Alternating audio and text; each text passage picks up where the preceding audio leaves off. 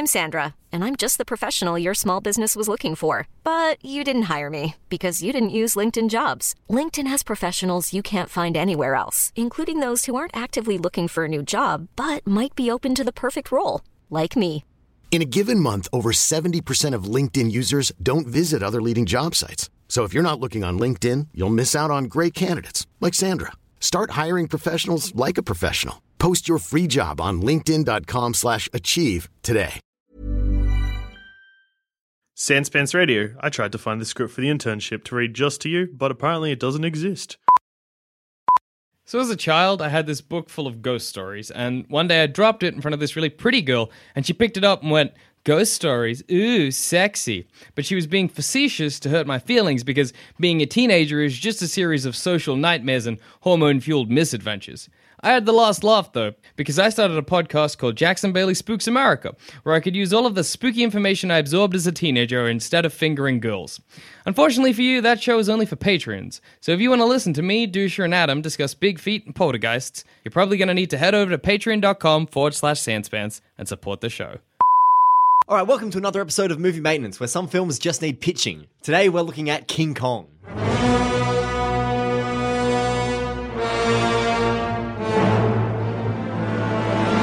What is the music for King Kong? I'm hoping Zamet goes with like the music from the 1930s original. Like it's just, I was listening to some of it today. It's like really bombastic and over the top, and Like jungle drums? Oddly doesn't. Yeah, some of it is, but Yeah. a lot of it oddly doesn't quite match with what's going on when you're watching the film. Like it's really jaunty and happy when everyone's getting eaten by diplodocuses. So Which is factually inaccurate. no, it is. It is factually inaccurate. Although but it I still don't know happens. about the pretty sure- sub branch of Skull Island Diplodocus. Well, that's whether they were cannibalistic because everything on that island tries to kill you, We can be sure. including Andy Serkis. Pretty sure a couple of stegosaurs eat As King Kong? people, and As any of the things He's that the he's in cook that too, film. isn't he? In the yes, He's he the is, cook. Yeah. He's probably a T-Rex as well. So was that back when he was kind of like, oh, I'm an actual actor, guys. I can play a physical human. And Peter Jackson was like, "Yeah, be my King Kong film." He was like, "Oh, I'll be the cook." Yes, you'll be the cook. just to kick off. Sorry, Gabe. No, that's all right. Sorry, I just want to I'm because not. we're talking about Peter Jackson, but like, have you guys actually seen the original 1933 Yeah, I King had to Kong? watch it in film school. Yeah. Yeah, because I love that film. Oh, it's great, I yeah. really, really love the 30s original. Like, there's just it's one of those films. I mean, it's kind of one of those franchises, but particularly just that film is just one of those like really special ones from my childhood. It just had a very particular feel, and I had a real fascination with it, with like the mythology behind it and how it was made and what went into it and all of that. And I remember watching the 70s remakes. I went through a weird King Kong obsessive stage when I was like 13. Gabe went to a weirdly obsessive phase about a film sounds franchise. out of character. It but does. Anyway, It throwing does. here it is. You learn something new about everyone every day. But anyway, so like I watched the 70s remake and I just remember kind of watching it being like, nah, it's not the same. It's not the same characters. It's not the same feel. It's not the same feel of like Is of that mystery Robot Kong? and adventure and discovery. Yeah. Yeah. What, the 70s one's robot? Well, they made a. Oh, sorry. In my mind, I'm like, he fought a robot. No, it's just No, they it's made a like a- robot King Kong. They made a. No. It's the King Kong is a cyborg, is he? Well, not? yeah. Well, they made a full size. No, not in the film. They made a full size Kong. That's Wait, in the sequel. what King Kong Okay, Lives. thank Yeah. you, thank you. All right, I'm getting my Kongs. So this is mixed the up in my Wait, so King there's a Kong. version of King Kong where King Kong is a cyborg. Well, I Yes. think that's the Japanese one, but in the so get this in just bit of context, Yeah. if you will. Oh, get fucked! I never do that again. Context. So they made a remake in '76. The robot Kong in that they made a life-size robotic King Kong. It's only actually in 2 shots of the film because it was so shit. The rest of the film was just a guy in a gorilla suit. It's trash. It's garbage. It's Jeff Bridges and Jessica Lange are the Jeff Bridges, yeah. He plays King Kong. No, that's Andy Incidentally, yeah. Serkis' dad. Yeah, Jeff Bridges. Actually, Rick Baker, but whatever. But anyway, so and Kong climbs the World Trade Center at the end, Of course he and does. jumps between the buildings. And Jessica Lange's character, who is the Anne Darrow character in that, is called Dwan. Her name is Dwan, D-W-A-N. Let's all I just say- take a moment to Hi, Dwan. I'm Dwan. Jessica Lange. They misspelt Dawn and nobody corrected it.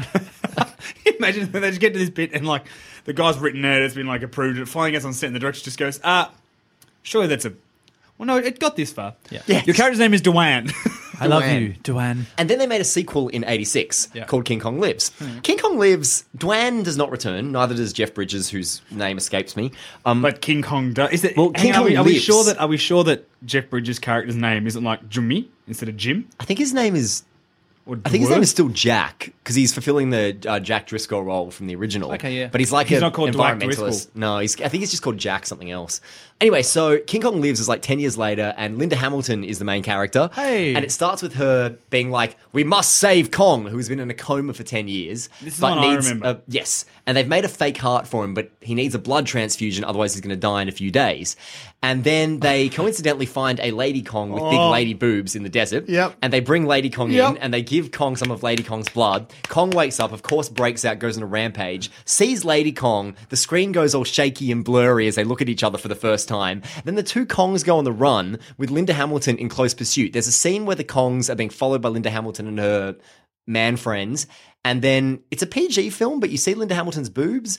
And then In a PG film? Yes, you do. And then King Kong and Lady Kong have ape sex. Yep. While In a Linda Hamilton, PG film? Yes. While Linda Hamilton opens up her sleeping bag, revealing her boobs, and is like to her man friend, whose name escapes me, we're just primates too. And then there's a sex scene intercut between those characters and the Kongs fucking. And then the film ends. What's with it called again? King Kong Lives. I'm going to write that down. The film ends Just gonna go home and have with, a bit of with Kong getting massacred by tanks while Lady Kong has his baby, and Kong dies with his baby in his arms.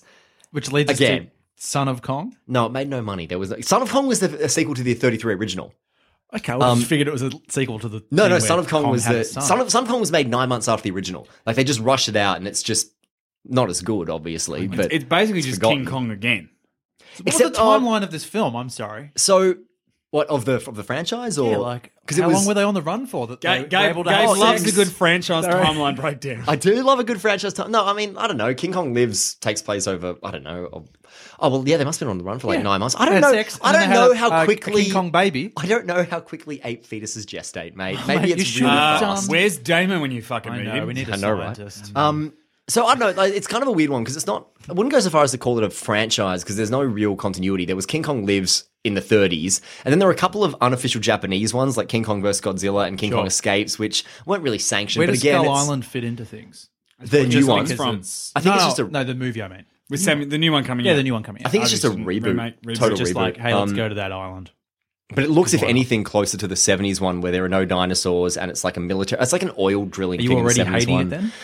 Look, I'm looking at it being like, as a King Kong fan, I watch it and like it. But I see, I'm a really big fan of Peter Jackson's one because it is such a loving. long. Yeah, it is. It's flawed. It's not perfect, but like, And I'm it's such not a big Naomi Watts person. I am. No, but she's okay. Mulholland Drive. She's Come fine, on. yeah. Yeah. Mulholland Drive. Anytime I bring up Naomi Watts and how I'm not a massive fan of her, you always bring up Mulholland Yeah, because it's Drive. one I of have the not best seen that. performances It is. of all time. Yes, it it's is. amazing. She's What else, then? incredible Take in that that film. movie out Who of her cares? resume? But you know what? When you give a performance as good as Naomi Watts in Mulholland Drive, you can pretty much give up No, at that no, you point. can't. Because What's her you have second achieved best? the What's her zenith second best of effort? acting? What's I her- don't know, and I don't care. The King Ring. Kong? She's great in The The Ring. Ring. She's Haven't great seen in it. The Ring. Haven't seen it. Can I Too just scary. say, She's fine. Can I just say, we just got a rage zenith. He was so angry, he used the word zenith. Pitch hasn't even started yet. Carney and I can have a great fucking time. Yeah, you're going to have a lovely time. I'm going to get quite passionate. I got really emotional writing this pitch, by the way. Okay.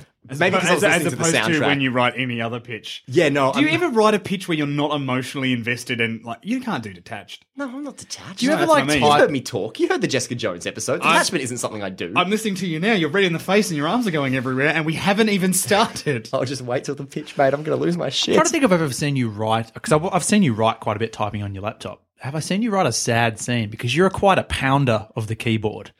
I pound when I'm writing sad scenes too. You Because I'm pound getting right out the into sadness? Got to write out that emotion, mate. I'm a delicate little tapper. Yeah, But just yeah. so quickly on the note of the Peter Jackson one, I kind of like the fact that it's such like a throwback to like old Hollywood sprawling adventure epics. It's And he made that. it goes for broke, and I really like it. Well, there's all those interviews with him where he's talking about it, and when he made it, he's like, "Oh, I made it because I loved the original King Kong, and I thought that the sequels were really disappointing when I saw them." Yeah, like he talks about going to the cinema and being excited and being like, "Oh, we could do better." It's the only other good King Kong film apart from the original. Yep. I think it's a good 4-star film personally. I really like it. I like it. I like it. The quite only a bit. knock on it that I really have, I mean, it has a lot of flaws, but you look past them all. It's just, it is too long. It is too long. It's but about Didn't 40 minutes too long. Now, question: did you see the musical that was in Melbourne? You know, I didn't. I did. Yeah. Can I say you seen so? it? The musical, I've seen it. It's a bit of a mess. Bit shit. It's all over the place. But the Kong puppetry stuff, Pretty solid. holy shit! Everything else. Yeah. There's this one song that's beautiful. Is it? The one with the two of them. It's one that she sings to him, the Full Moon Lullaby song. Yeah, that's the only- She sings him to sleep, basically. It's the only moment of heart in the whole thing. Gets here, though, doesn't But when it takes like 5, I think it took like 5 years for them to make that. puppet. Well, the Apparently, whole. I'm pretty, because the whole stage, show. they built the stage for it. Yeah. They went in and were like renovating the Regent Theatre stage for like months to get it to be right. And it's actually innovatively, it is sensational. I think they've actually taken it overseas to like actually work on the story and the songs Good, and because stuff. the story needs a bit of work, but the visuals, amazing. Well, there's not a problem with the can't believe I story. didn't see it. My issue is that the songs are written by like 12. There's 12 different artists writing all the songs. Ah, so yeah. for a musical, it's like You need a singular vision. correct. Yeah. You need a Gabe Bergmoser. Well, thanks, mate. I can't Okay. write songs though. Okay, Well, then someone better than Gabe Maestro? Bergmoser.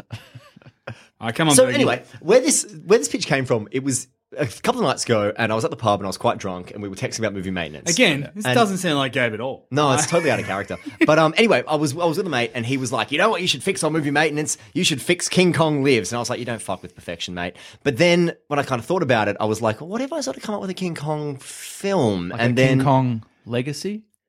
You know, originally that was the title I was going to go with. No, That's sort of really? what it's Wow. about. But I'm actually not going to call it that, and I'll tell you why as we get into this. Okay, so I was kind of thinking about how to approach a sequel to King Kong, a sequel to the 33 original, and I didn't initially think sequel. I thought more, what would my ideal King Kong film be if I was Yep. given the keys to the franchise? And I decided to go with a direct sequel to the 33 original. And I was thinking a bit about why that's such a classic. I mean, when you think of King Kong, you think of the ape on the Empire State Building, the woman in hand, the biplanes flying around it. I mean, that's what people remember about King Kong. People who haven't seen King Kong know that It's a image. love story. Anyway, Hang on. it is, but I think the Peter Jackson film, there's one thing it leaned too much into that. Like, there is a connection between Kong and Darrow, but like, I think calling it a love story is going a bit too far. I think a connection is It was one Beauty thing. that killed the beast, mate. Yeah, it's in the fine. fucking But film. Anyway, we'll get into that. Okay. I hope so. So you've gone for the thing we see, biplanes on the Empire State, rolling adventure. No, not so much. Actually, no, the exact opposite of that. Well, what I was going to say is, hang Okay. on, I'm not finished. Bear with me, mate. What I was going to say is, that's kind of what people remember about the film. That's what people talk about. But the thing that kind of struck me when I was thinking about it is that it's an icon, but iconography is not enough to make a classic. What makes King Kong a classic is so much more than that. It's, like you said, it's the Beauty Killed the Beast thing. It's also the fact that it's a brilliant, classic, timeless adventure story. But it's got that, with the Beauty and the Beast element, it's got that classic, tragic sting where it's actually all about humans fucking over nature in pursuit of entertainment. So I kind of want to explore the consequences of that. I want to explore what happens to the people who live through this and what happens in the wake of that. I'm ignoring anything in the franchise except for the original. As much as I would like to include Son of Kong, it actually ends with Skull Island sinking into the sea, so that's not going to do because I need Skull Island. That said, I am going to include some elements from an unmade film from the 40s that the makers of King Kong worked on. I'll tell you a bit more about that once the pitch is over because I don't want to give too much away, but it's quite amazing. And I thought, you know what, just keeping with, being a bit of a purist about it, I can bring in elements from that. I think it works. It might not. This pitch is ridiculous, by the way. This is probably the silliest thing I've ever written, and I got so emotionally invested writing it. So I'm just, fair warning. In like sliding scale absurd. of silliness, is it? It's not your Avatar. I was about to It's say, not where, your where Avatar. 1 to Avatar 2 does it sit? Um, Like an 8.5. It's probably kind of in between. It's a little bit more ridiculous than Carney's Phantom, which was fairly ridiculous. But it's not quite on the level of your Avatar 2. It's not really meta and insane. It's just you'll see. Anyway, you'll see. Okay, so the film isn't called King Kong because King Kong is dead. And I didn't want to call it Kong Legacy or anything because Kong doesn't really factor in it because he's dead. He fell off the Empire State Building. So the film Not is going to called... give him a heart from a Lady Kong. I'm not going to give him a heart from a Lady Kong. The film is called Return to Skull... Just put your dick away, can't you? The film is called Return to Skull Island. We're going to open on a shot of the island itself. It's a wild, stormy, dark night as it is wont to be on Skull Island.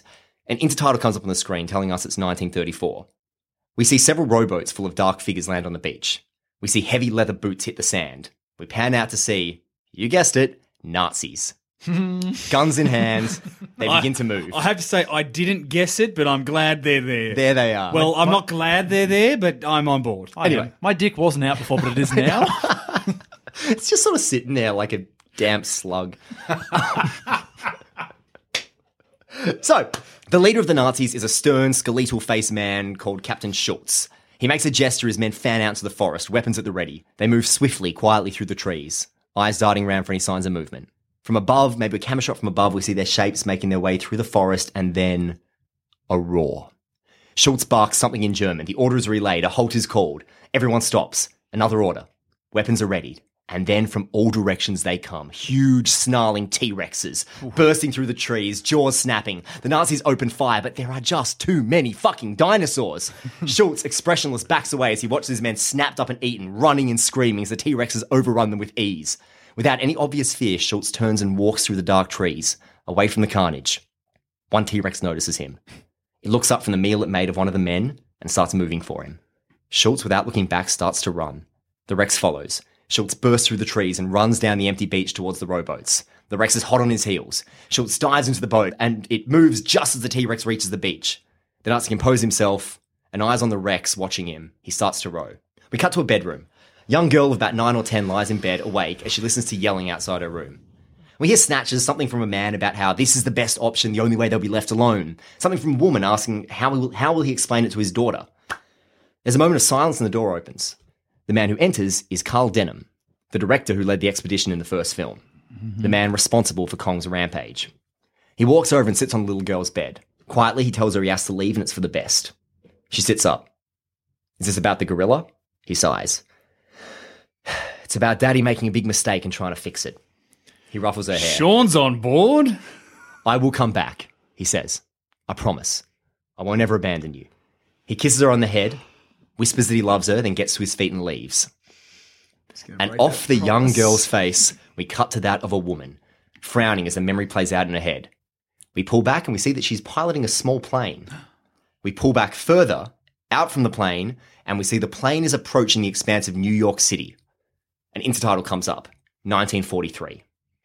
We cut inside a plush old-style office.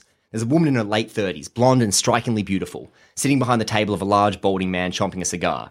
Now, this is like the quintessential 40s Hollywood agent. I need ideas, Anne, he's growling. You've got capital. You're still a superstar, but you've been slumming it on Broadway for the last few years. I've been seeing newspaper articles. Whatever happened to Anne Darrow? The woman just looks at him and says she got tired. He says, Jesus, Anne, you ain't an old broad yet. You still got stuff to offer, and you'll always be the beauty that killed the beast. Anne kind of looks at him and says, that's what I'm afraid of. Look, the man says, I'm making a push to get you in some new pictures. You could have been in Casablanca if you turned up to your meeting with the director. You might have given up on Anne Darrow, but I sure as hell ain't about to. All I ask is that you do your part. Go to the meetings, pretend to be interested, be an actress and act. Anne looks at him, forces a smile, gets to her feet and leaves. And we follow her out through the streets of New York. We see propaganda posters everywhere, soldiers walking about the place. It's the height of the war. And yet Anne seems kind of oblivious to all of it. She's troubled, she's deep in thought. So much that she doesn't notice a young woman from earlier following her at a distance. Anne arrives back at her plush penthouse apartment. She pours a glass of wine as Jack Driscoll, our hero from the original film, older, a little bit thicker in the middle, but still every inch the Hollywood superstar, enters. He asks how the meeting was. Anne barely reacts. She sits down on the couch, drinking. Jack watches her. He's obviously a little concerned. I mean, he's not exactly a sensitive man. He's not really sure how to approach this. He asks if she's okay. She smiles and says, sure. Jack takes a deep breath. He's got something he wants to say. And he tells Anne that while he loves her and he wants to be with her forever, he can't keep living like this. Locked up in a gilded cage. He's a grunt. He's a working type. He always has been. Always liked to get things done. Was never afraid to get his hands dirty. And now there's a war going on and he thinks he's still got something to offer. Anne's a bit thrown by this, but she tells him she doesn't love the idea, but if that's what he wants, that's what he has to do. And we get the idea that there is some love and understanding here, no matter how different they are. Jack thanks her. He goes to make a drink. And the moment his back is turned, we see the terror on Anne's face. She's not totally disconnected. So Jack goes to the army office, and it turns out he's already arranged a meeting with an old buddy from World War I, a Colonel Jim Darrigan. And they sit in Darrigan's office, and they shoot the shit for a bit. They talk about their time in the war and the Krauts they killed and the dames they romanced. These guys are about as 1930s as it gets. But sooner or later they More get into it. 1930s than the Hollywood agent. About the same. Yeah. You can imagine very comparable voices. But sooner or later they get into it. Jack wants to join the war effort. What can Darrigan get him that's better than just a frontline grunt? Well, as it happens, Darrigan does have something in mind. A top secret mission of great importance. Jack laughs at this. What top secret mission would need someone like him? One that you're singularly suited for, Darrigan says. And as Jack puts two and two together, his face falls. Darrigan begins to explain the military needs to reach Skull Island. There is something they have to get from there, but they need a guide. Jack brushes this off. Why don't you get Captain Engelhorn? Anybody else who was there in 33? And Darrigan says, well, the crew of the ship all scattered into the winds after what happened in New York. Carl Denham famously vanished when the lawsuits started piling up, and Darrow pissed off the entire government by refusing to take anyone back there. And so far, Jack has backed her up. But now Darrigan tells him this is in the national interest. This isn't just about investigating or making a buck. Darrigan, Bryan Cranston, right? Yeah, good. Actually, yeah. Fuck yeah. Perfect. Jack shakes his head. There's no way, he says. Nothing will make him go back. That island is hell, he says. And if you know what's good for you, you'll stay well away. Back at the apartment, there's a knock at the door. Anne's received a visitor. It's a young girl from earlier. At first, Anne is suspicious, assuming she's just a crazy fan. But no, her name is Melanie Denham. And she believes Anne knew her father. So Anne lets her in. He lied to her, can't he? He didn't come home. He didn't come home. Fucking prick. So Anne lets her in and they talk. Melanie explains that after 33, with all the lawsuits, her father decided to vanish so that the family would be left alone, but of course it wasn't that easy. Her mother relocated them to Europe to keep them away from all of this, but despite all his promises, Denham never returned. Melanie explains that she spent the last 2 years searching everywhere for him, going to all the exotic locales he visited when filming, all the places he might have friends willing to protect him. There's only one place left. Anne seems a little amused by this. What, do you think he would go back to Skull Island? He told me he had to fix a mistake, Melanie says. Where else could he go to do that? Now, bear in mind, Anne is still a little old-fashioned, and she kind of brushes this off. She's like, Skull Island's no place for a young girl. Best you go back to Europe, find yourself a nice French husband, and Melanie just starts calmly listing off all the places she's been. South America, Africa, Australia, the jungles of Vietnam. She's survived all of them. All she wants is directions. Then Anne can forget about her. Anne watches her steadily for a moment, thinking, then she gets to her feet and she walks into a study. Melanie follows. Anne opens a drawer in her desk and removes something. It's worn and battered. It's Denham's map to the island. She kept it. Melanie reaches out a hand and asks for it. Anne smiles and says, there's one condition.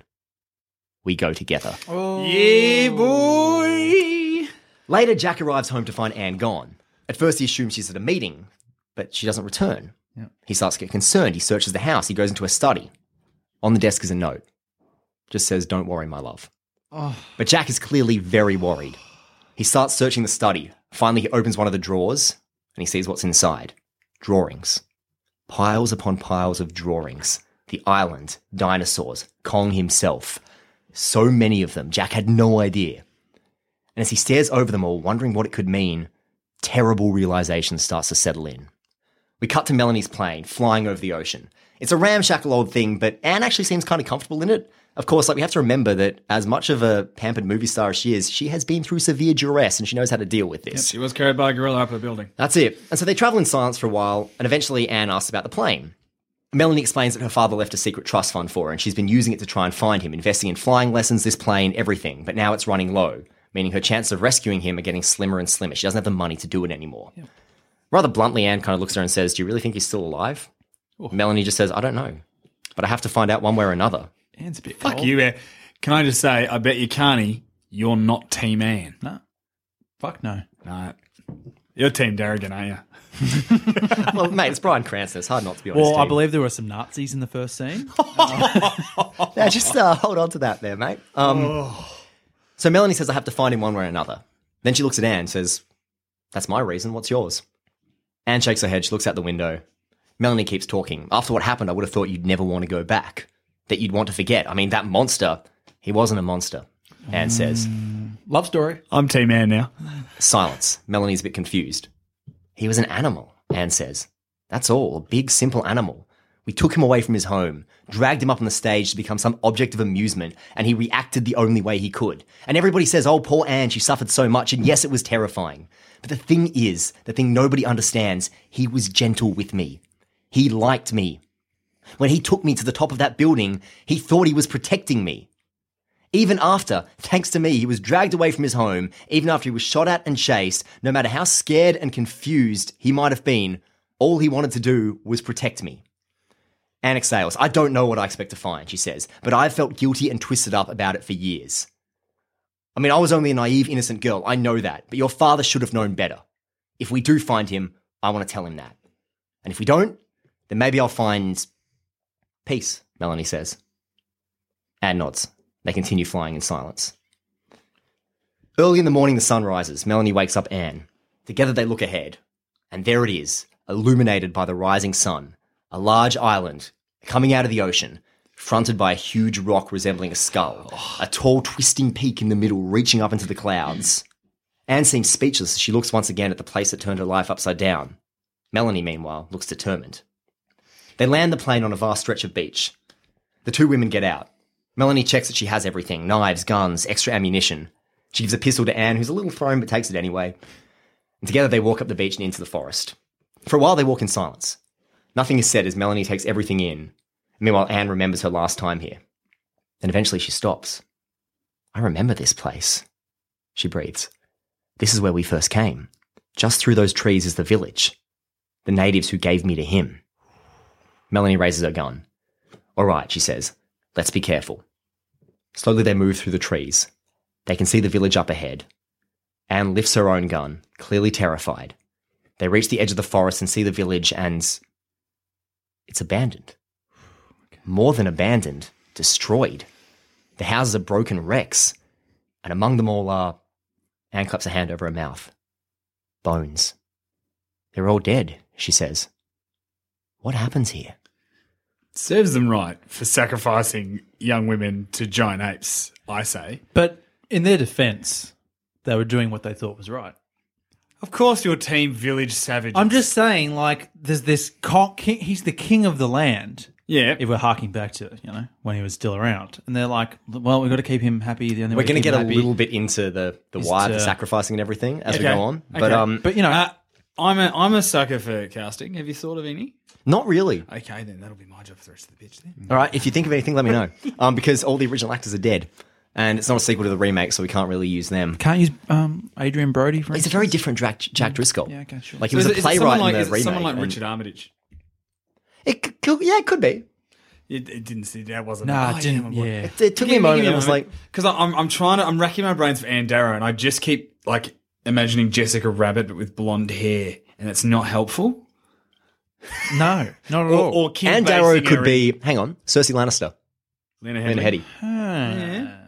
Bit older, bit of a lush. Bit of an acid tongue. Not sold on her as an actress, though. No, she's good, but I think she's too mean. I've seen her play villains and stuff. She's good provided the script is good, and I mean, well, you never know what the script's going to be like when it's written by Gabe Bergmeister. Thanks, mate. Anyway, Sorry, that's all right. So, I smell Nazi activity. I'm just wait. right. Oh, do you, considering it's happened earlier? You're a genius. I have a Yeah. feeling that Nazis might be involved in some capacity. I don't know. So, bones are everywhere. What happened here, Anne says. And as if in answer, they hear a rustling from the trees. Run, Melanie whispers, and they do. Through the remains of the village as we see, entering behind them, several giant spiders. Fucking hell. They crawl over the building, searching for life, scuttling about the place. Ducking behind a building, Anne and Melanie watch, and Anne is now grim-faced and Melanie's now terrified. What are those things? The young woman says. Anne just kind of looks at her. Welcome to Skull Island, she says. The spiders are getting closer. Yeah, that's it. That's the trailer. Yeah. Yeah. Spiders getting closer. Melanie's hand tightens around the gun. If they run, they'll be seen. If they stay put, the spiders will reach them. And then from out of the trees, a huge, monstrous, almighty roar. A roar that makes Anne's eyes go wide. No, she whispers. The spiders vanish back into the trees. The roar comes again. Melanie tugs on Anne's sleeve, telling her they have to go. Instead, Anne walks out into the remains of the village. She's looking towards where the roar came from. She stands still, watching, expecting, and then somebody emerges from the trees. It's a young, dark-skinned woman, dressed in rags and holding a bow and arrow. Hurry, she says in heavily accented English. They won't be gone for long. Bewildered, Anne and Melanie follow her, exchanging a quick concerned glance. They hurry through the trees, up and up the slope until they reach a cave hidden by branches. The girl guides them in. Who are you? Melanie asks. My name is Zola, she says, and you should not be here. How do you know our language? Anne asks. Zola ignores her. She seems to be pulling the branches back to place. Fuck you, Anne. We're looking So for racist. someone, Melanie says. My father. You can't just ask people how they know your language. We're looking for someone, Melanie says. My father. My name is Melanie Denham. This is Anne Darrow. Zola pauses. She looks back at them. Denham, she mutters. You know the name, Melanie says. Everyone on this island knows the name, Melanie says. Well, they did. They're all dead now. The villagers, Anne asks. How? What happens when you take away the apex predator? Melanie asks. When the top of the food chain vanishes, the rest of the food chain moves to take its place. Which means chaos, which means war. Skull Island has been a living hell ever since your father took away its king. And in wars, there are casualties. Why the sacrifices? He kept them safe. Keep the king happy. I've never thought of it like that. Take away the king and what would have happened on Skull Island. Yeah, it would have fallen apart. It's fucked up. Well, because he was keeping the dinosaurs in check. He was keeping so basically by removing the king, there's a power vacuum of monster on Skull Island, and the villagers were just like, "Yeah, fuck this shit." Hey, spiders, can we sacrifice women to you? No, you just ate all our children. Okay. Spiders aren't... Go back to the chief. What's wrong? Yeah, spiders aren't listening to reason, boss. Yeah, that's pretty much what happened. All right. You're the last one, Melanie says to her. Then she kind of pauses thinking. You don't talk like a native, she says. When we came here 10 years ago, none of them spoke English, Anne says. When you came here 10 years ago, all of them were alive, Zola replies. Sassy. Much has She changed. said, also, can I say, Anne's Rightly been an so. arsehole to her. Yeah, rightly so, And speak our language. Fuck off, bitch. So Zola walks to the back of the cave and she starts just like very efficiently gathering up supplies. A couple of bags of food, more arrows, a few knives. What are you doing? Melanie asks. Zola turns to her. Well, the only way you're leaving is if we find your father, Zola says. Last I heard he was headed to the peak. Place my people never went. The place Kong himself left alone. That's where we're going. Okay. I didn't ask you to help us, Melanie says. No, Zola replies, but that's what you people do. You ask, and when we say no, you take. I'm helping you of my own volition because otherwise you won't leave. And if you came looking for denim, that means others will. So he was here, Melanie says. In answer, Zola just pulls the branches aside and gestures for them to follow. Melanie and Anne glance at each other and hurry after her. But wait, Anne says, the roar. Was that... Zola just points. Hidden in the foliage beside the cave is a huge bone horn. From up here, I can see the town. I can see where the monsters approach, Zola says. The only thing that keeps them at bay is the memory of their long-dead king. That, at least, I can fake. Anne just stares at the horn. She closes her eyes, takes a deep breath, and follows as the three of them walk into the jungle. Out on the ocean, a boat is approaching. Standing at the stern is Jack, watching the island come nearer. After a moment, Darrigan joins him. Well, you let us through, the colonel says. Now you just have to get us through the island alive. I need to find Anne, Jack says. Oh, that too, Darrigan replies. But you need to understand there are more important things at play here than wayward women. Well, it would help if you could tell me what that is, Jack growls. Use your head, Darrigan snaps. This island is populated by dinosaurs, by insects the size of cars and apes bigger than buildings. If the theory of evolution is true, then none of them should exist. Something on this island makes things endure. Our scientists studied Kong after the fall. You know how old he was? 800. No beast or man lives that long. Something on this island kept these things alive. Something keeps things preserved and powerful. Our theory is it's a kind of plant. The herbivores eat it, the carnivores eat the herbivores, and they last. Now you tell me. He looks at Jack. Can you think of someone who might like the idea of living for a millennium? And off Jack's troubled expression, we cut to a large, luxurious office. From behind, we see a man furiously writing at an oak desk, and hanging in front of him is an enormous swastika. The door opens and Captain Schultz enters. Mein Führer, he says. The man at the desk turns. It's Adolf Hitler. We are almost here, Schultz says. I suggest you prepare. Thank you, Captain, Hitler says. He goes back to his writing. What the fuck was that little dance, Carney? Carney just... It was like this expression of pure glee where you just waved your arms about a bit. No, Hitler's a terrible person, and we shouldn't smile. So, But if we were smiling... we'd look like me. Oh, Hitler, So- Hitler. Hitler goes back to his writing. Yep. The camera follows Schultz out of the office into a long steel hall. Past Schultz it moves. Up the stairs, out into the cool ocean air until we realise we're looking at a German U-boat. And as we pull further out, it's not just one. It's a fleet. And the sky above is thick with Zeppelins. And as we take in this incredible sight, the camera turns around and we see, in the distance, the unmistakable shape of Skull Island. Boy, oh boy, oh boy. Wowee. Back in the forest, Anne, Melanie, and Zola are having a rough time of it. Now, this can go on for a while, but I didn't want to get too bogged down in this stuff. So Yeah, we get back see to the Nazis. We see the three of them chased by T-Rexes. We see them narrowly You're escape. far too keen on Nazis. Yeah, I know, right? No, they're good. They're good villains. Anyway, look, I agree with And Carly to good- an extent. I'm and using good them. people? I don't have the same No. passion for them he does. But anyway, Yeah, his erection's moving the table. It's really weird. like I'm trying to kind of, keep my mic balance here, but it's not working. So we see the three of them. They're getting chased by T-Rexes. They're narrowly escaping. We see another running with spiders. Maybe Melanie falls into their pit and she's rescued in the nick of time by Zola. Imagine a few of these encounters as they work their way higher and higher up the central peak. Yep. And as they go, they start to talk. Around the campfire, we learn a bit more about them and they learn a bit more about each other. Yep. Anne discusses her faltering career, which is fascinating and totally foreign to Zola. Melanie talks about her adventures searching for her father, maybe regales them with a few sort of exciting, fun yarns. And Zola reveals what we all suspected. Life is full of what-ifs. Some awesome, like what if AI could fold your laundry? And some, well, less awesome, like what if you have unexpected medical costs? United Healthcare can help get you covered with Health Protector Guard fixed indemnity insurance plans. They supplement your primary plan to help you manage out-of-pocket costs. No deductibles, no enrollment periods, and especially no more what-ifs. Visit uh1.com to find the Health Protector Guard plan for you. Hey, I'm Ryan Reynolds. At Mint Mobile, we like to do the opposite of what Big Wireless does. They charge you a lot.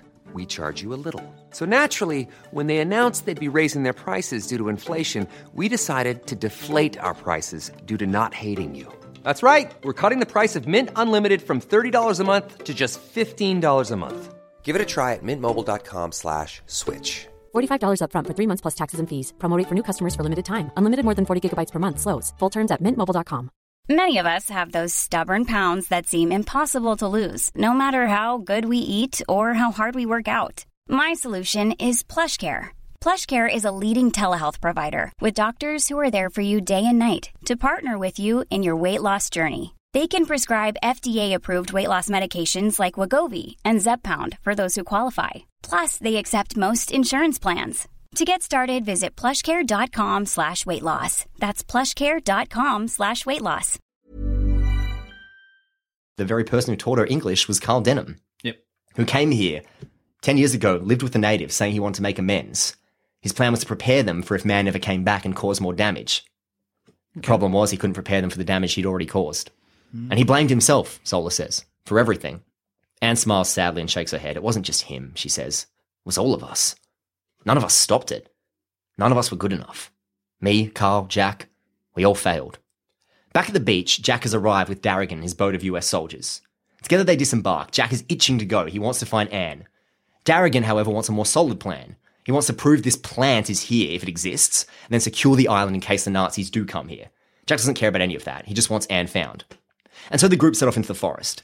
Now, like before, we're going to see a few different incidents. Unlike Melanie's group, where there's only 3 of them moving quietly, there are a lot of people here, and they're brash, boisterous, loud US soldiers. They draw attention very fast. Is it basically like that sequence in The Lost World where like Vince Vaughn Yes, and exactly. all those guys are trekking through Exactly. and they all get picked off? One by one. And look, is Captain Shields basically, if he was still alive, Pete Postlethwaite? Oh, nice. I was thinking more like what's his name? It's escaping me. Tarkin from Star. Yeah. Peter. Yeah. Fuck, I should know this. From what? Yeah. From Star Wars. Yeah, Ram Moff Peter, Tarkin. Peter, Oh, yeah, Peter, yeah. Peter Pettigrew. That's lost me. Peter Pettigrew. Fuck, I can't think of his surname. I should know this. He's a Anyway, guy. Yep. Have you got it? So, skull-faced British man. Yep. Playing a Nazi. do you know who could play Hitler? Gary Oldman. Yes, actually, yes. You know what? He's perfect for my Hitler. Gary Great. Oldman is Hitler in this film. All right. Okay. Is it based on his performance as Dracula? Kind of, yeah. With a mustache. So, anyway, like before, see a few different incidents. Brash, boisterous US soldiers, they draw attention very fast. It's not long before Jack and Darrigan and the rest are fighting for their lives against the monsters here. And it's brutal. As the group get more and more decimated, they get deeper and deeper in. It starts to become clear just how out of their depth they are. If Skull Island was ever friendly at all to mankind, it's not anymore. The monsters reign now. Meanwhile, Melanie, Zola, and Anne are nearing the peak. It's cold up here. It's hidden in the clouds. As they climb steeper and steeper up the mountain, Zola tells them, be careful, they don't like invaders. Anne frowns. Who's they? She asks. At the moment she does, a piercing shriek fills the air. Everyone flinches as from overhead, swooping low, comes an eagle the size of a plane. They can all only stare as a magnificent creature circles above them and disappears back into the clouds. Well, Zola says, now they know we're here. She gestures and they keep walking. And as they enter the cover of the clouds, they see exactly what Zola means by they. Up here, at the very peak of Skull Island, perched on the top of an unforgiving mountain is a village. And not just any village. The people here are nothing like the natives. The people here wear furs and have beards. Those not in furs are wearing armor. and most common are very distinctive helmets. Helmets bearing curved horns. Oh, fuck yes. Hang on. Gabe, are you telling me that your film features dinosaurs, enormous spiders, Nazis, and Vikings? Yes. You know when you said that this might be your greatest pitch yet? I'm leaning towards yes. All right. Yes, it is. Hold on. Carry on. Prepare You yourself. could end the film here and I buy just 30 tickets. Prepare yourself. Several of the men and women, all with the helmets, many with swords and spears and bows, they start approaching. They're wary. Zola raises her hands and indicates for Anne and Melanie to do the same. And from above, another screech. They look up to see the sky above the mountain is full of the enormous eagles circling, keeping watch. And most of them have people on their backs. Oh, boy. Oh, fuck yes. It's like a dick, Lord of the Rings. You only had like 10. So, down on ground level, things are not going well. Jack and Darrigan are down to about 3 other men. You can chart their path through corpses now. And Jack, who did not want to return to the island for this exact reason, has had enough. He confronts Darrigan. There's more to this, he snarls. There is more to what is going on here. This isn't just some guess that Hitler might want the island. You know something. We have to be sure, Darrigan protests. But Jack isn't having any of it. What do you know? He says. You didn't send men to their deaths on the off chance. And the other survivors chime in. They're agreeing with Jack. There's a lot of anger now. Yeah. Darrigan is cornered, and finally he takes a deep breath and he tells the truth. Our leaders were weak, he says. It took a long time to decide to face Hitler. As you know, Britain had a policy of appeasement. They let him have countries. Except he didn't only want countries. And as Darrigan speaks, we see on the other side of the island the approaching U-boats and Zeppelins. Darrigan continues. Hitler asked for something very particular. Something that was easy to give.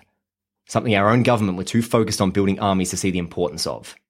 We see the boats hit the sand, followed by the boots and many, many Nazi soldiers. In the middle, surrounded by bodyguards, Schultz at his side, stands Hitler. He surveys the island, his lip curls into a smile.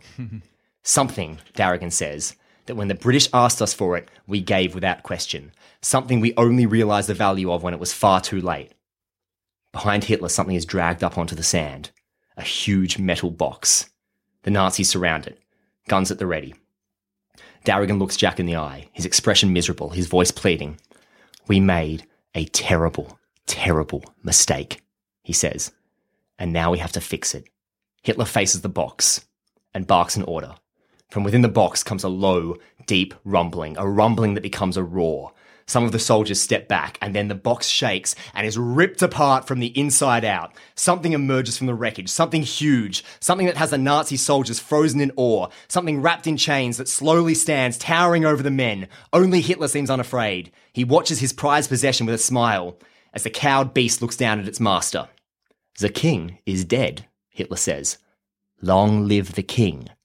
And Kong's mighty roar echoes through the forests of Skull Island once more. Oh, boy! Oh, what the fuck? Holy fucking shit! So, I can. Okay, so we've all seen The Fifth Element, right? Yeah. I haven't, no. You know the like Gary Oldman in The Fifth Element. Yeah. I can just see that version of him, but with the little mustache, just being like, "Long lives the king." It has to be him. Cool. Yeah, good. So, we hear the roar. Hang on. Okay. Did the American government give Hitler King Kong? Yes. He was dead. He did some Nazi science. It's fine. Hang on. But so King Hitler was like, "I will not blow up this country if you give me the monkey."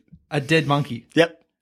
And they sat down. Churchill's going, "What does he want the monkey for?" I don't know. Just give it to him. How'd it fit in the box? It's a big fucking box. box. Oh, how big are we talking? A really big box. For some reason I thought he brought out like a treasure chest. No. No. Expanded. Oh, wait. Okay, We're talking okay. like Jurassic Park style. Get Like some 4 Velociraptors. shipping Big one. containers. I gotcha. Okay. Oh. So, the roar And echoes it bows throughout to him. Huh? It bows to him. It doesn't bow, it just stands. Just a subservient. polite nod of the head. Yeah. No, not a nod, but just subservient. Okay, yeah. So, I want a cowed head. I want to. yeah, right, why not? Like a curtsy. Fuck. Because why not, mate? Shut up. So, back in the forest, we hear the roar. Jack backs away from Darrigan, staring at him in horrified disbelief. What have you done? He says.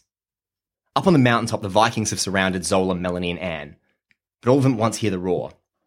And Zola, who knows the difference, looks towards it. That was not my horn, she says.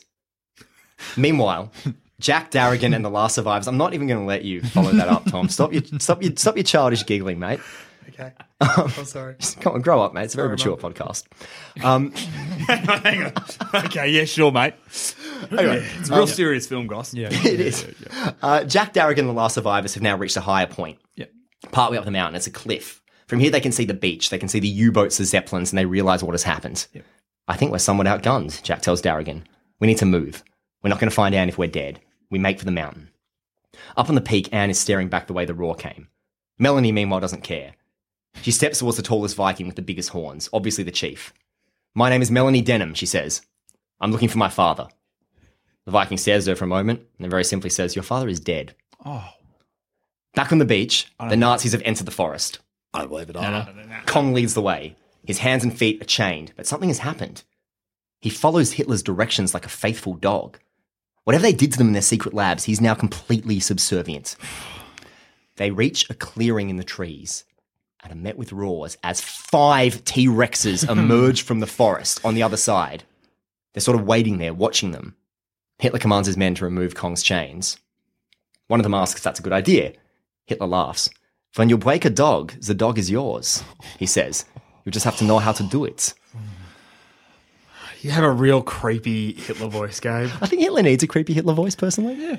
Gary Oldman. Yeah, exactly. The chains are broken, and Hitler very simply nods at Kong. And Kong charges. And now we get a monster brawl. In the original film, Kong struggled with 1 T-Rex. In the remake, he struggled with 3. This time, he takes on 5, and it is unbelievable. He is faster, stronger, more vicious than ever before. He smacks them down, he breaks bones, he bites throats, and finally, only 2 battered, weakened T-Rexes are left. They back away from Kong, low down, and return to the shadows of the jungle. The enormous ape watches after them coldly, and Hitler is delighted. Then you pull the strings of the king. What does that make you? Hitler says. A god. Meanwhile, Jack and Darrigan have reached the top of the mountain. Melanie's still dealing with the knowledge about what happened to her father, and Anne sees Jack approaching through the clouds and runs to him. He's angry and confused, but for now he just hugs her, then he turns to the others. The Nazis are here, he says. We have to act. Inside the chief's hall, Darrigan relays everything. The rare plant Hitler seeks. Selling the Nazis Kong. What is actually at stake? He relays it all to the Viking chief, who watches coldly, impassive. We've lived here in peace for centuries, he says. Never once joining your wars. What matters it to us if one country defeats another? We will remain forgotten. It matters because one is evil, Jack says. It matters because the man down there is a monster who has done unspeakable things. It matters because he will not rest until everything is under his rule. And if you think you with your eagles will escape that, you, sir, are very much mistaken. The chief peruses Jack for a moment, considering. Then he says, it's a fine speech. Yet if the roles were reversed, I suspect that they would say something very similar. I don't know anything about your conflicts or your wars. I know not the circumstances that led to this or the truth behind your words. All I know is that we've been safe here, and here we will remain. If they come, we'll fight them off. Smart Viking. So, just while we're talking about the lead Viking, he is Tormund from Game of Thrones. Yes, obviously. yes, he is. Perfect. Wouldn't like a better strategy just be like, do you want to rape and pillage? Come with us. Do you want to rape an entire country? They're pretty bad. They're pretty peaceful Vikings. They just like to be left alone. Oh, okay. And Jack has no time for this. They have to get back to the other Seems side of like the a island. contradictory statement, peaceful Vikings, but Whatever. They're kind of the Pete's Dragon of Vikings. Are you just saying that so when Goose listens to this, he gets angry? Yeah. You prick. The definition of a shit-eating grin is on your face right now. Do you know what? Okay, so people always like, oh, you got a shit-eating grin on your face, and it's like something good. It'd be fucking awful. You're eating shit. Yeah, it's You're so awful. fucking happy. I don't understand the origins of it, mate. I've just got one. I don't know. Anyway, Jack has no time for this. We have to get back to the other side of the island, back to the boat so we can warn the mainland. It's their only chance. If they can send an army before Hitler finds his secret plan, then maybe they can win. He turns to Anne. Are you coming? He says. Anne looks at him, and she looks back in the direction of that roar, and she nods. Jack turns to Melanie. And you? She shakes her head. There are tears in her eyes. Not yet, she says.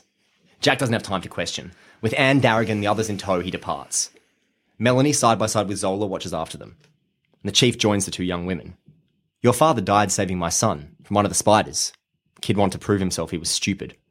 Your father We sacrificed threw him himself. off the mountain. He's dead now. Your father sacrificed himself to make sure my son lived. Melanie turns to him, thinking, what sort of man was my father? A good man, the chief said, who did a bad thing and wanted penance. Melanie points down through the clouds. Down there are bad men. If my father meant anything to you, trust me. They will not rest until they cover the whole mountain. They will come for you. Skull Island will be no more. I'm sorry that my father brought this to your door. I am on his behalf. But if this place is to have a future, you must defend it. And if what you say about my father is true, you are in his debt, which puts you squarely in mine. Like it. And off the chief's considering face, we return to Hitler. And he's loving this. Kong keeps roundly defeating all the monsters in his way. The ones that don't just leave. And across the island, maybe we can have like a pan shot and we get the sense that something instinctual has taken over. Some balance has shifted. The king has returned and the island is remaking itself around him. Then one of Hitler's scouts arrives and tells Schultz he's just seen people coming down the mountain. A small party of 6 and they're not natives. Ah, the Americans, Hitler says with a smile. Trying to find what I seek. But let's show them the might of Germany. Descending the mountain, Jack is trying to get answers out of Anne. Why, he says, why did you come here? Anne can't explain. She tries to, but the words aren't there, not for what she seeks. And Jack, for all his goodness, is just a simple man. He's at a loss to know why she would leave her perfect life. She had everything she ever wanted, and for what? For the place that's haunted both of their nightmares? Anne opens her mouth to reply. Then they hear it. The distant rustling of trees. The thumping of heavy feet. Run, Jack yells.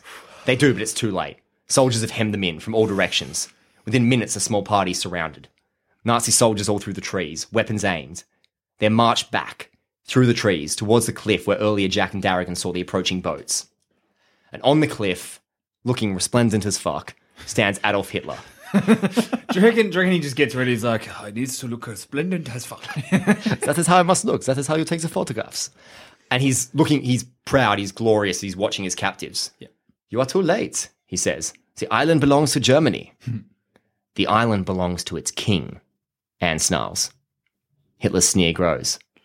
And who owns the king? From behind Hitler, the trees move and out comes Kong.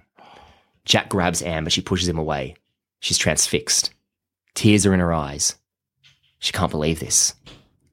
After all her pain, all her guilt, the beast is alive. And Kong sees Anne. And for a moment, something crosses his face, something outside of the monstrous brainwashing the Nazis performed, something old and long forgotten. Beast and the beauty that killed it look at each other from across the clearing. Oh. Anne smiles through her tears. Hello, she says gently. Oh. And Hitler, meanwhile, has noticed none of this. You see, he says, even nature must bow to the will of the Third Reich. The natural order has placed Germany in its rightful position. You must understand that you will fail. All your efforts have been in vain. It is now time to accept the inevitable. Accept or be crushed. Never, Jack snarls. Hitler, unconcerned, looks at Kong. Beast, he says. Kill. But Kong can't look away from Anne. Oh. I said kill, Hitler snarls. The gorilla does not move. Attack! Hitler shrieks. And Kong does. With an almighty roar, he turns, and suddenly the Nazis are fleeing as the king of Skull Island, that they dared to think was theirs, protects the woman he once gave his life for. Some of the Nazis open fire, but it's no good, not against this stronger, more dangerous Kong. Jack drags Anne to cover, and Hitler cannot believe his eyes. He backs away into the trees. More soldiers start pouring up from below, weapons in hand. Hitler smiles. The beast can't last against this, not alone. Not for long. And then from above, he's not alone. A piercing shriek. Yes. And suddenly, Vikings! Swooping from the peak of the cloud-covered mountains, the eagles come, Vikings on their backs, shooting arrow after arrow down at the Nazis. The eagles are swooping, grabbing soldiers in their talons as hell rains down from above. And Kong, with a mighty blow, discards the Nazis that surround him. He stands up to his full height, and as eagles swoop and circle around him, he lets out a huge, terrible roar. And from below, as the Nazis try to flee, the dinosaurs come, and the spiders. Yes! And Skull Island turns on those who would try to own it. And the Nazis are falling fast. From the boats come tanks, but they're swiftly engaged by the T-Rexes from the trees, flipping them over, ripping them open. Up above, the Zeppelins are being torn apart by the huge eagles. Their bullets no match for the speed and precision of the Vikings and their mounts. Hitler, from his spot on the cliff, sees all of this. He turns and he runs into the trees. Kong doesn't notice, he's still ripping his army apart. And then Hitler re-emerges. In his hands is a rocket launcher. And with gritted teeth, he raises it and aims it at Kong. Go back to the hell from whence you came. He spits. As from the trees runs Anne Darrow. Don't you fucking dare. Jack screams, but the woman who let Kong sacrifice himself for her is not about to repeat the mistake that haunted her. Fuck. Beauty runs in front of her beast. Hitler only has a moment to register as Anne slams into him and takes both of them off the edge of the cliff. Oh. Was it where I thought it was going? I No, thought she was going to take the rocket. Yeah, and blow up, but that's actually pretty fucking intense. No, I was thinking, stupid plan, Anne, but it's smarter. She tackled Hitler. Good. Yep. Good thing we're not Anne. Yeah. And everything goes silent. Kong sees them go over. He stares. Jack falls to his knees, crying after her. And Kong goes fucking mental. Does he go ape? Does he go bananas? It's done. The Nazis are done. If Kong was flogging them before, now he's eviscerating them. Yep. He is tearing down the slopes, smashing them against rocks, stepping on them, slaughtering. Above, the Eagles are taking down the last of the Zeppelins. The remaining Nazis are trying to reach the boats, but the ones still on land belong to the spiders and the dinosaurs. The ones that have reached the water are being shot at by the Vikings as the burning remains of the Zeppelin plunges into the turbulent water around Skull Island. Holy fucking It's over. shit. Hitler is done. His forces are done. The creatures retreat back into the forest. Melanie and Zola have reached the cliff, where Jack stands alone, staring down where Anne fell. Jack takes a deep breath, closes his eyes and whispers something. Then he turns to Zola and Melanie. The Nazis will regroup, he says.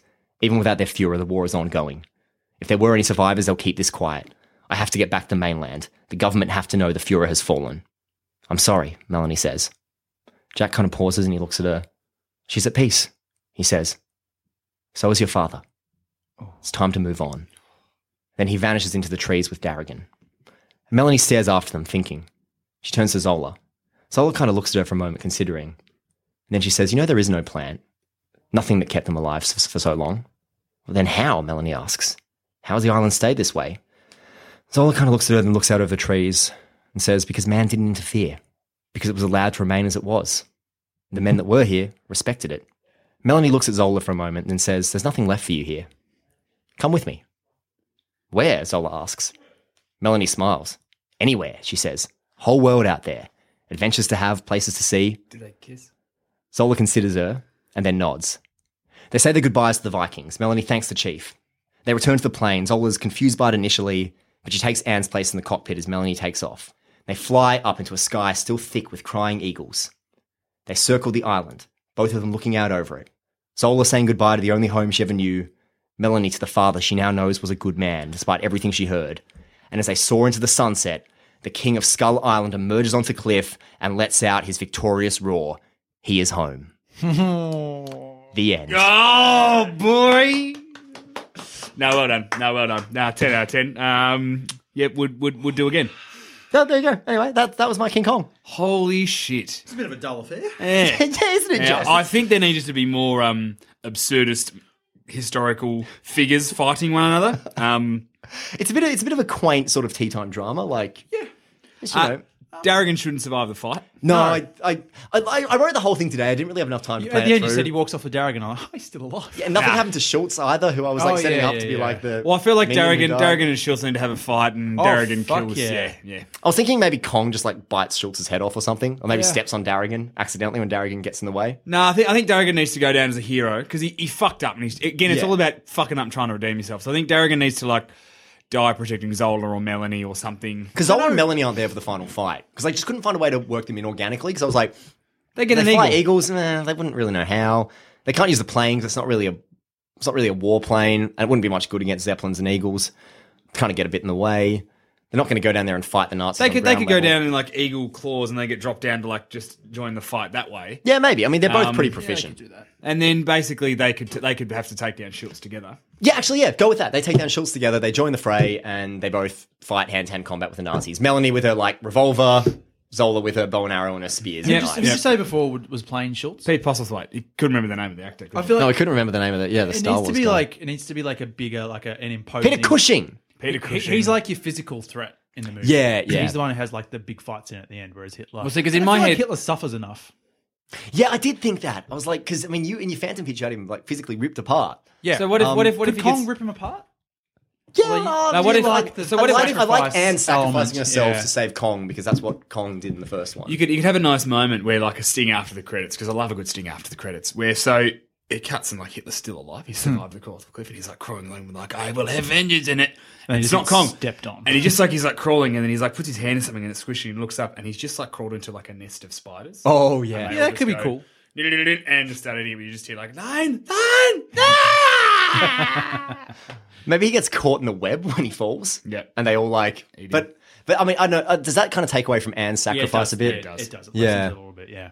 Maybe Hitler doesn't have. I mean, I love the idea of Hitler with a rocket No, launcher. it's got to be Hitler. She's but- got to kill Hitler. Yeah. Hey, Well, does she? Yep. It could be Schultz with It the could be rocket Schultz with launcher, the. I mean, and she it's- still does the It might be a sacrifice. kill your darlings case because I just love the idea of Hitler with a rocket launcher. But at the same time, if it's Schultz with the rocket launcher and maybe Kong, because I mean, it's sort of fitting that Kong rips Hitler apart because Hitler's turned him into this subservient.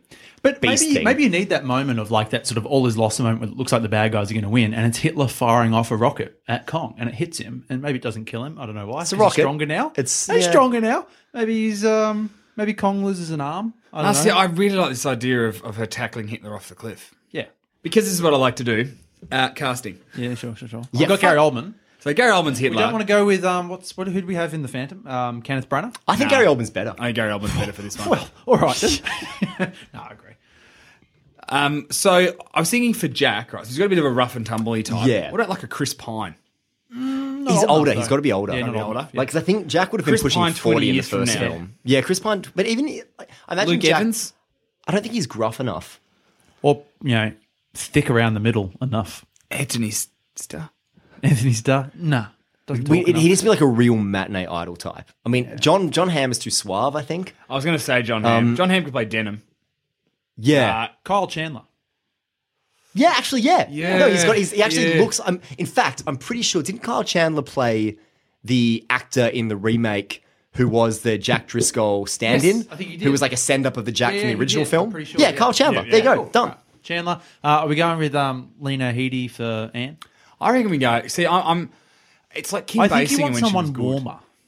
See, I Lena was quite Headey's happy quite to cold. keep What Mary about- Watts, but what about, like- I don't want it to. I don't want that. I really do don't that want it to be then. a follow-up from the remake. Well, then you need to get rid of it. Then So can't what be about that. like a Evan Rachel Wood?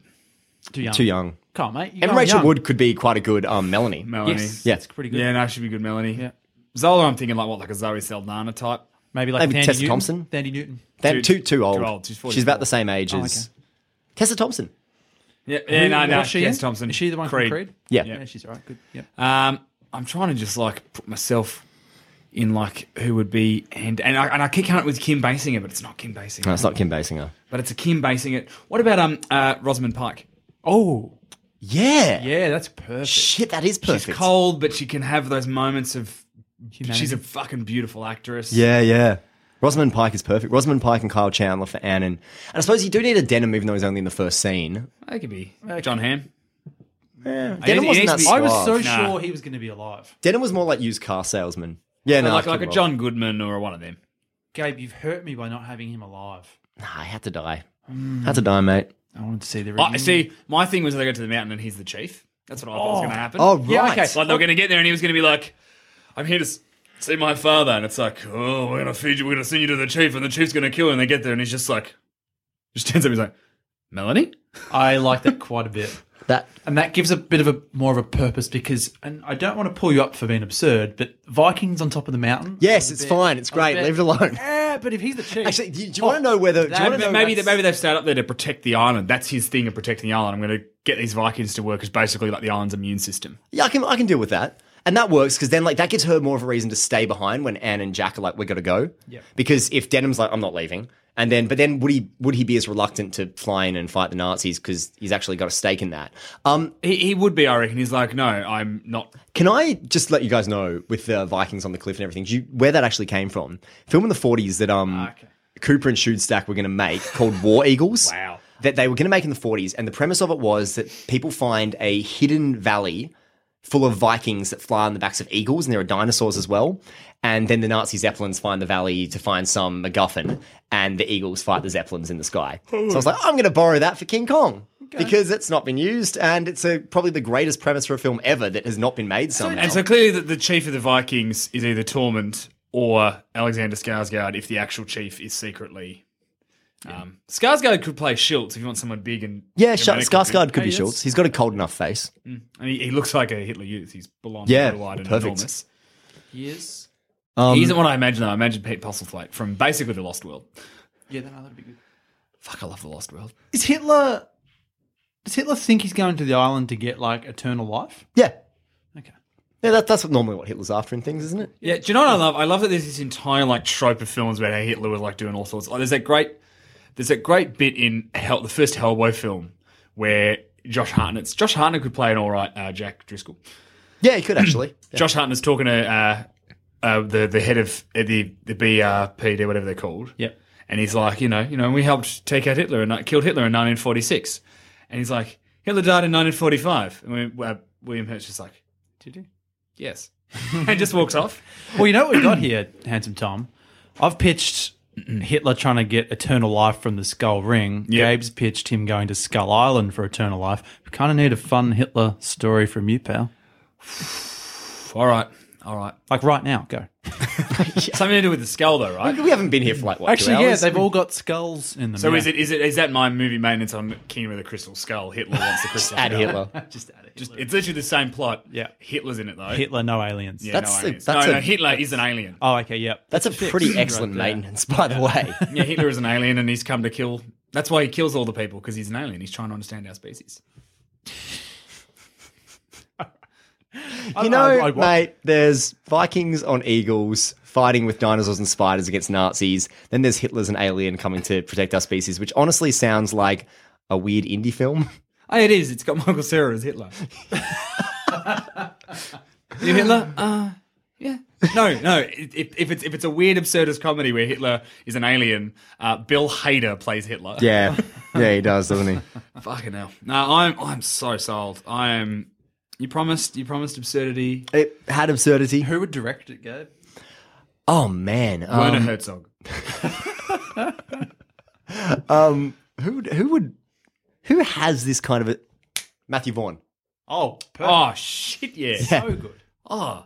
He can do Heart. He can do Ridiculous. Yeah. He can. It's Kingsman on an island with monkeys and a giant. Yeah. I have to admit, when Kong lived, oh baby, oh boy, oh boy. Well, I was surprised. I didn't know we were getting a Kong in. I did lie at the start and say you weren't getting I a was Kong. a piece of shit. And Gabe. you lied better than I did previously in other things that I've done. So what I want to suggest to you though, it felt like Anne was like, "Look at me." He's like, "Yep, you're right." I think there needed to be maybe more soldiers left, right? And bear with me. They get up to the top there. She sees Kong. She's like, "I've got this." And Hitler's like, "Kill them!" And Kong like smashes some of the soldiers. And she's like, "No!" And he's like, smashes some more soldiers. Like, so it's like, she's like, no. And Jack's like, "Get away from him!" Like he's gonna kill her. And then he basically goes to like grab her, and he just stops, something like that. So it's almost like, because I felt like it was like, as soon as they locked eyes, I was like, "Oh, Kong's not gonna kill anybody." But if he keeps doing things, and she's like, "Stop!" Like trying desperately to, Yeah, that's nice. yeah. I'd also nearly. Or have whether Hitler him- tries to kill her and then he snaps out of it because they're going to kill the woman that he loves. I'd even do a reverse of the original and have them both fall off the cliff. Like Kong falls with them or something, and she's the one who dies, and he lives. I don't know how you do that. He but catches her also- when he opens his hand. She's in pieces. Yeah, she's little graphic, but hey, it's Matthew Vaughn. Just let him get away with this. Play-Doh in his hand. He's like, Just red mush with a few bones sticking out. But no, I can see that. Like, you know, they fall off the cliff. Kong jumps Yeah, after just them, 'cause they have that grabs moment. Anne, Yeah. lands, opens her hands, And opens his hands, and she's dead. And then you have Hitler lands in the spiderweb. yeah. Oh no, I was actually thinking maybe Hitler survives the fall somehow and like lopes away. And then maybe either Kong like picks him up and kills him, or Kong picks him up and then sticks him in the spider web, and the spiders like come in and rip him apart. Yeah, that could be cool. Maybe. I don't know. But yeah, I think you need that moment. So you have that moment where they lock eyes and have that recognition, and it's nice. But then that's it for them. Then she tackles Hitler, and he's off fighting. And I just think if There's a bit she more. dies in his hands, it just Yeah, I like that. I like that a And lot. then he goes apeshit.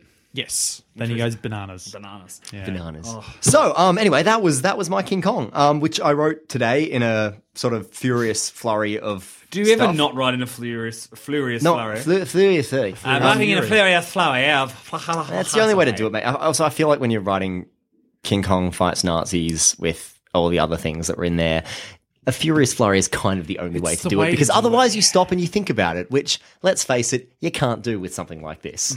Or you can and think, fuck, this is good. I had fun. It's the most fun I've had doing a pitch ever. So I had a bit of fun listening to it. Oh, I tell you what, I had the most fun as Gabe got more and more animated towards the end there and just started yelling things and his arms were going.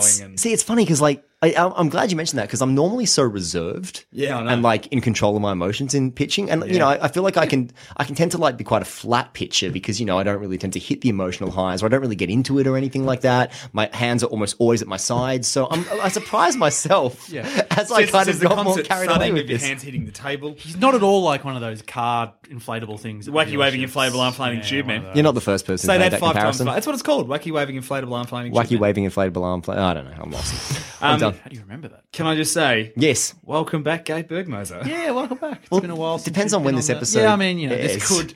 that could be completely redundant, but This is No, my. no, this is your pitch back in. All right, cool. I'll All tell us pitches. you now. haven't pitched for a while. Yeah, there you I go. haven't pitched for a while, although I think the Aragon one's still floating around somewhere. Anyways, now this is officially the first episode after Potter Month. How about that? There we go. Sweet. Done. Thanks, Zamet. Anyway, so yeah, that was my King Kong pitch, which was a tremendous amount of fun. So if you guys have any ideas about what you would do in an ideal King Kong movie, don't say King Kong Lives, don't say the Jessica Lange King Kong.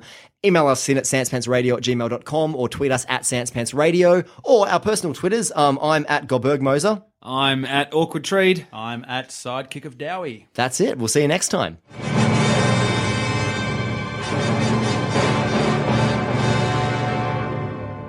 If you think this show is worth at least $1, why not donate to our Patreon account? Follow the links on our website, sanspantsradio.com.